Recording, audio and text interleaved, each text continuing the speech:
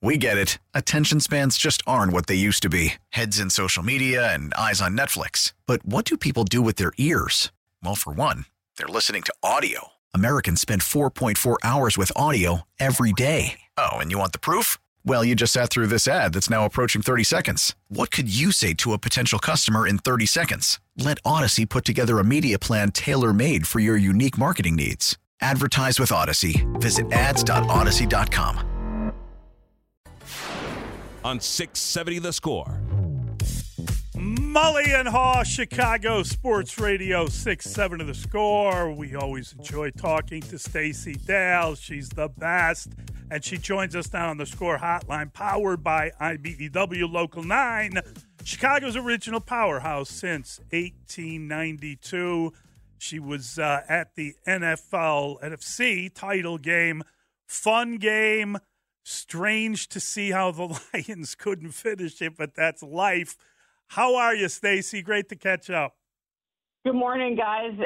Great. It was an incredible atmosphere. I was just telling Dustin I got about 2 hours on the flight back on the red eye, and I'm kind of hitting the ground running this week. I always like to take the red eye back to get back to work on Monday, but I don't know. That was I had a lot of Lions fans on my flight who were a little salty and dejected. And I think if you saw Dan Campbell in the tunnel, you know, he talked to Tom Rinaldi on camera afterwards, and I just remember Tom coming out of it. And you can watch the interview, but I mean, he had tears in his eyes. He had tears in his eyes on the podium, and so it was a really emotional side there. But then you're on the field with the Niners, and it's overwhelming, really.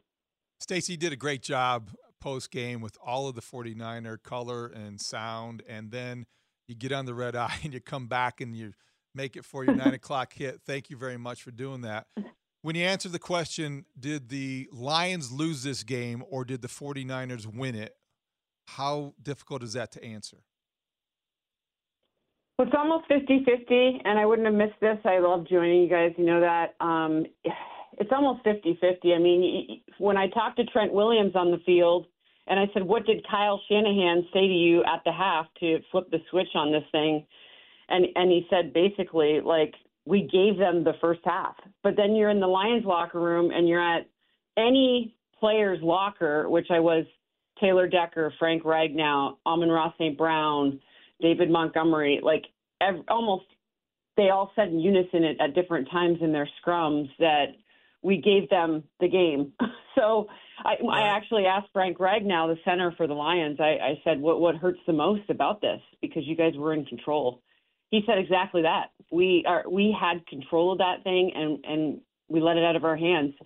I said right after, you know, I'm watching this thing in the first half, and the Lions obviously went into the halftime leading 24-7. And that 24 ended up with a field goal with fewer than 10 seconds left at the end of the first half. And that was my biggest issue in terms of decisions by Dan Campbell. He is, since he entered the league, or since he took over as the head coach of the Lions, nobody has more calls and successful calls on fourth down than Dan Campbell. It's who they are. It's like they want to grab your neck and strangle it this year, especially. And he decides it basically would have been 1st and 3 or 1st and goal, but 3 yards to go, goal to go, and he calls it for a field goal. Mm-hmm. I couldn't believe it. They had an opportunity with like 6 seconds left to score a touchdown, go into the half up 21 points, and they didn't. And that, to me, was the turning point in the game. I said it at the half, and, people kind of looked at it and thought, well, we'd rather have the points. No, for Detroit, for Dan Campbell, I would rather go into the halftime with a touchdown, because you knew coming out of that thing, Kyle Shanahan was going to have a whole different chapter in that game, and that's exactly what happened.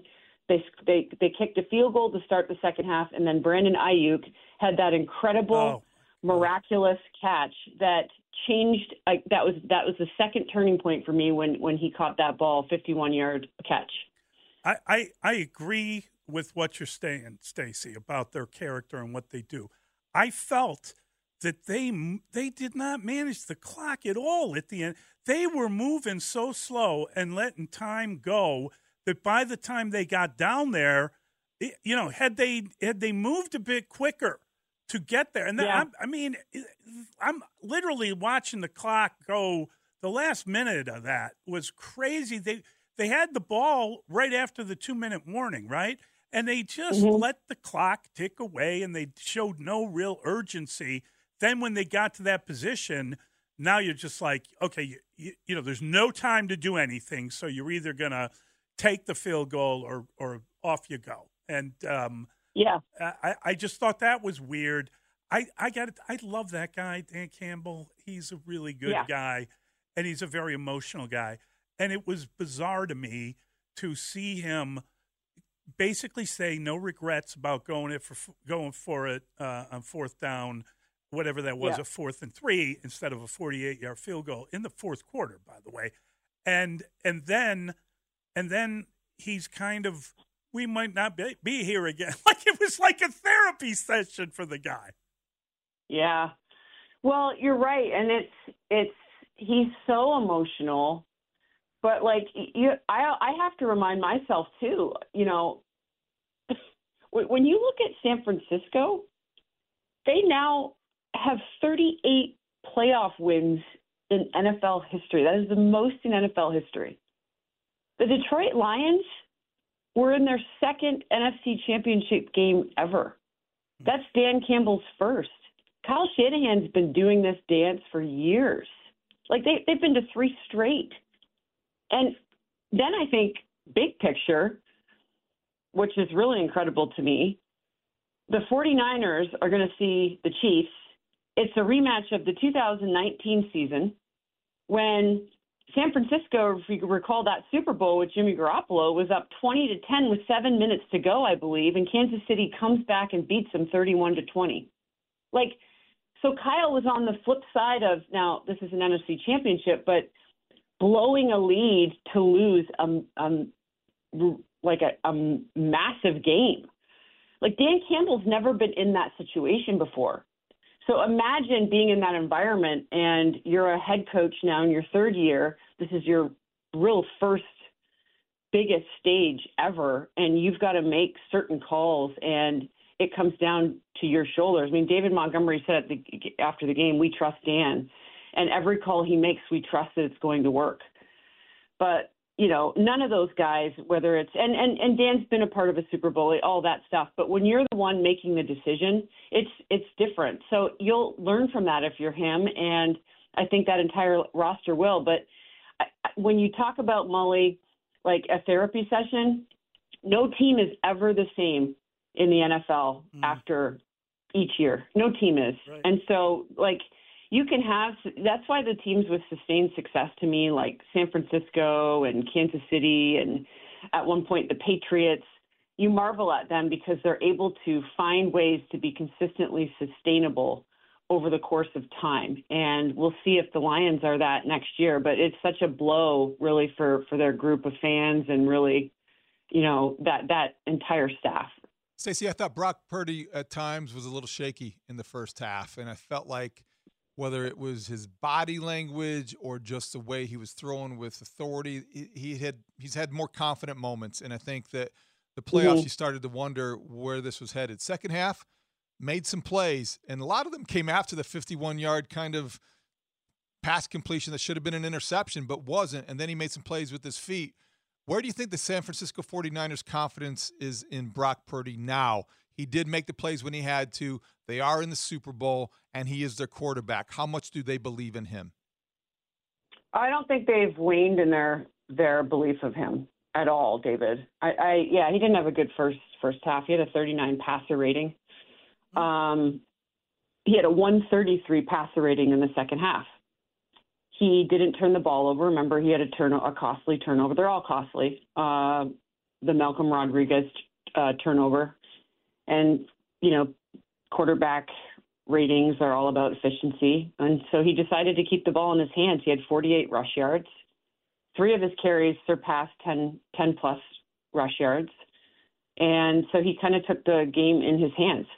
I thought he made good decisions in the second half. I mean, as Trent Williams told me in our post-game one-on-one, he's the reason we're going to this pinnacle. When players say that, especially in emotionally positive moments, I believe them. Because especially players like future Hall of Famers, I believe that, and that have been to this moment and they couldn't get past this moment. Like, remember last year, Brock Purdy's injury in the NFC Championship game was the demise of San Francisco. Like, let's be real. I'm kind of sick of the Mr. Irrelevant conversation about this guy because he's relevant. I mean, they win games. He executes the offense. If you talk to Kurt Warner, his greatest gift is his ability to read defenses. That's what you want in a quarterback, because then they get the ball out fast and it's going where it's supposed to go. The one thing I think about Brock Purdy that gets overlooked is his base, like physically, his base. If you're standing beside him like I was on the field in pregame warmups, he is so lower body stocky and, with all due respect, has like a caboose. And that guy has a power. That's where his power comes from. I mean, yeah, he has come out and said Nick Saban didn't want him at Alabama because he wasn't accurate enough. He didn't have a strong enough arm, but they have developed him in San Francisco, and he has the mind, but he also has, his lower base. He generates so much power from that lower base. And I think you saw it manifest on the ground. And it's ironic because Detroit's run defense is outstanding. I mean, they were the second best run defense. They gave up no more than roughly 89 rush yards per game all season long. So they figured out how to beat Detroit in the second half, and that was how. And then they just sealed the deal with CMC at the end, and everything was done. But, yeah, this guy's a player that they believe in, and I don't think that's really internally stopped all season long. We get it. Attention spans just aren't what they used to be. Heads in social media and eyes on Netflix. But what do people do with their ears? Well, for one, they're listening to audio. Americans spend 4.4 hours with audio every day. Oh, and you want the proof? Well, you just sat through this ad that's now approaching 30 seconds. What could you say to a potential customer in 30 seconds? Let Odyssey put together a media plan tailor-made for your unique marketing needs. Advertise with Odyssey. Visit ads.odyssey.com. I can't help but look at this and say to myself, like, what's to be preferred for the Bears, right? You see a guy like Mahomes and he gets there, and it's, the argument, well, he can't win on the road. Well, he's never had to go on the road, so now he had to, and he's won a couple of games. If you can get that player with the first pick in the draft, don't you have to do it?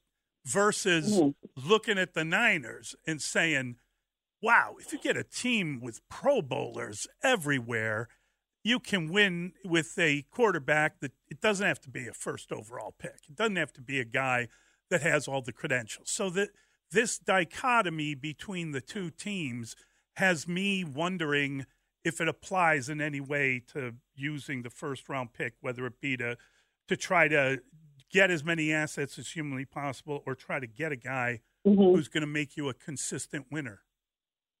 Yeah, it's such a – because we continue to be proved wrong, Molly, because of this Brock Purdy scenario. And, I've talked to analysts like DJ Daniel Jeremiah, who's our draft guru, and others around the niche of trying to evaluate these players. And part of kind of what went against Brock Purdy was his vast experience at the college level out of Iowa State. When you have years of experience, and what you do is you put so much on tape that it's okay, you can pick apart a guy, right? He had a pretty good combine. Like there's so many variables involved. When I think about Patrick Mahomes and the fact that the Bears took Mitch Trubisky that year, and Patrick Mahomes falls to the Kansas City Chiefs, who were in love with Mahomes for really since I almost want to say, if in conversations with Brett Beach, like going back to, it went way back, like not even just his freshman year, but they fell in love with this guy early. Like it was almost a weird obsession with Patrick Mahomes in Kansas City. So I'm just really curious to know where that falls with Ryan Poles and the Bears. Do they have a fixation with one of these, whether it be Caleb Williams or Drake May or, Penix Jr. or Jaden Daniels? Like, do they have Bo Nix? Like, is one of those guys somebody that Ryan Poles, even this year, sort of it all came together, yeah, this is the guy we're going to go with, or is it not that direction? And I think it's such a perfect blend, too, of like, do you have the right coaches in place to make sure that you really maximize your offense around your quarterback? And that's what Ben Johnson did with Jared Goff. I mean, he has been open about the fact that we really, when we got together, when we collaborated with Jared Goff, we looked at every single thing he did well, and then how do we amplify that? And then what can we create off of that? And the only thing Goff didn't do well this season was handle pressure. He had the lowest passer rating drop when pressured this season than any quarterback in the NFL. Now, I'm careful to say that because his offensive line was arguably the best in the NFL as well. So it's hard to penetrate that group, my point being. But that was the only thing that really, waves of pressure, and it showed up. I mean, Nick Bosa showed up. He hadn't had a sack in 4 games. He had 2 yesterday. So I just think it's got to be a perfect blend, Mully, when you're talking about who your guy is. And everything hinges on the position. It's simple to say, but it's true. Speaking of Ben Johnson, there are reports that he will be the next Commanders head coach. I suppose in the context of what is next for the Lions, you've got to consider that. You hear Dan Campbell, who I think it was remarkable, him talking, I know he was all over the map and almost therapeutic, as Mully said, like, well, we don't know if we're going to be back here. And they're going to lose their play caller. And I don't know what that's going to mean to their game day operation next year, Stacey. What do you think it will have in terms of an impact on the Lions moving forward if they lose the brains of the outfit? Yeah, it's a great question. And Ben's actually been there in Detroit for a number of years, even prior to Dan taking over as the head coach. So that organization really loves him. But he and Jared have been kind of tied at the hip for the last 2 years, right? Since he took over in the 22 season as the offensive play caller. It'll be interesting to see if somebody within the staff, I kind of looking at Mark Brunell and guys like that, to see if, Tanner Eggstrand, their pass game coordinator, I'm kind of like, do they amplify within? Do they promote within? Or do they start a search? Because, yeah, I think Ben, I don't call it a foregone conclusion until it happens, but I think Ben Johnson will be gone. The biggest thing that players love about Ben is that he listens to them and he allows input. And then he bases his game plan really obviously off of you can look at the Bucs game, really hard to run the ball against the Bucs. So they threw it and they beat them in different ways and then sprinkled in some of the run game at the end with Gibbs to beat them. Well, going into the San Francisco game, you guys would agree, they controlled the clock on the ground for most of the game. And that hurts a team when you're able to run the ball and you don't win and you're up 24-7 in the first half because you controlled the ball, like to run the ball against a defense like that. So it's going to be a huge loss for them and a huge gain for Washington for sure. I'm curious, Stacey, we'll let you go and appreciate your time, and God bless you for taking that red eye. I'm just curious, if just your preliminary thought on the Super Bowl. I guess it's Niners plus -1. So Patrick Mahomes yet again an underdog, but he's at a neutral site, so he's not on the road. Yeah, I don't know. It's just so funny, Molly, because when Tom Brady's in the Super Bowl, I will never pick against him. If he comes out of retirement in 5 years and goes to a Super Bowl, I'm picking Tom. Are you If Purdy loses, he might be with the 49ers next year. So it's really hard. Now, I'm likely going to be covering the NFC side of things, so in Vegas. So I think this is a whole new world for Brock Purdy, but good news is he's surrounded by a lot of experienced guys that have been there and done that. So I think collectively, obviously Patrick Mahomes is an anomaly. There's nothing like him. There just isn't. And Travis Kelce was incredible over the weekend, but I think in totality that Niners offense is better. And I mean, they're just so hard to deal with when they do get the ball moving and they get it out quick. And I mean, Debo, all this buildup about he's not going to play or he's got a shoulder injury, whatever. Wow. I mean, yeah, he led them in receiving yards on Sunday. So. And you can't tackle him. Like he's a beast. And then, I'm going to be watching for Christian McCaffrey because the way he fell, you guys remember that last? Yes. On his head. Fell on his head. It Yeah, looked like, bad. and they were working on his neck a little bit. And he wanted to come out. Yeah. He wanted to come out. He raised his finger, and they put Elijah Mitchell in there, who sealed the deal for him. But that's a concern for me. That's going to be the biggest concern for me right now heading into next week. Stacey, thanks a ton. Great stuff. Always a joy. Take a nap. I will. I'm about to book some travel, but you guys rock. Thanks, Stacey. I'll talk to you next week. God bless that. Stacey Dales. Great stuff from her. We get it. Attention spans just aren't what they used to be. Heads in social media and eyes on Netflix. But what do people do with their ears? Well, for one, they're listening to audio. Americans spend 4.4 hours with audio every day. Oh, and you want the proof? Well, you just sat through this ad that's now approaching 30 seconds. What could you say to a potential customer in 30 seconds? Let Odyssey put together a media plan tailor-made for your unique marketing needs. Advertise with Odyssey. Visit ads.odyssey.com.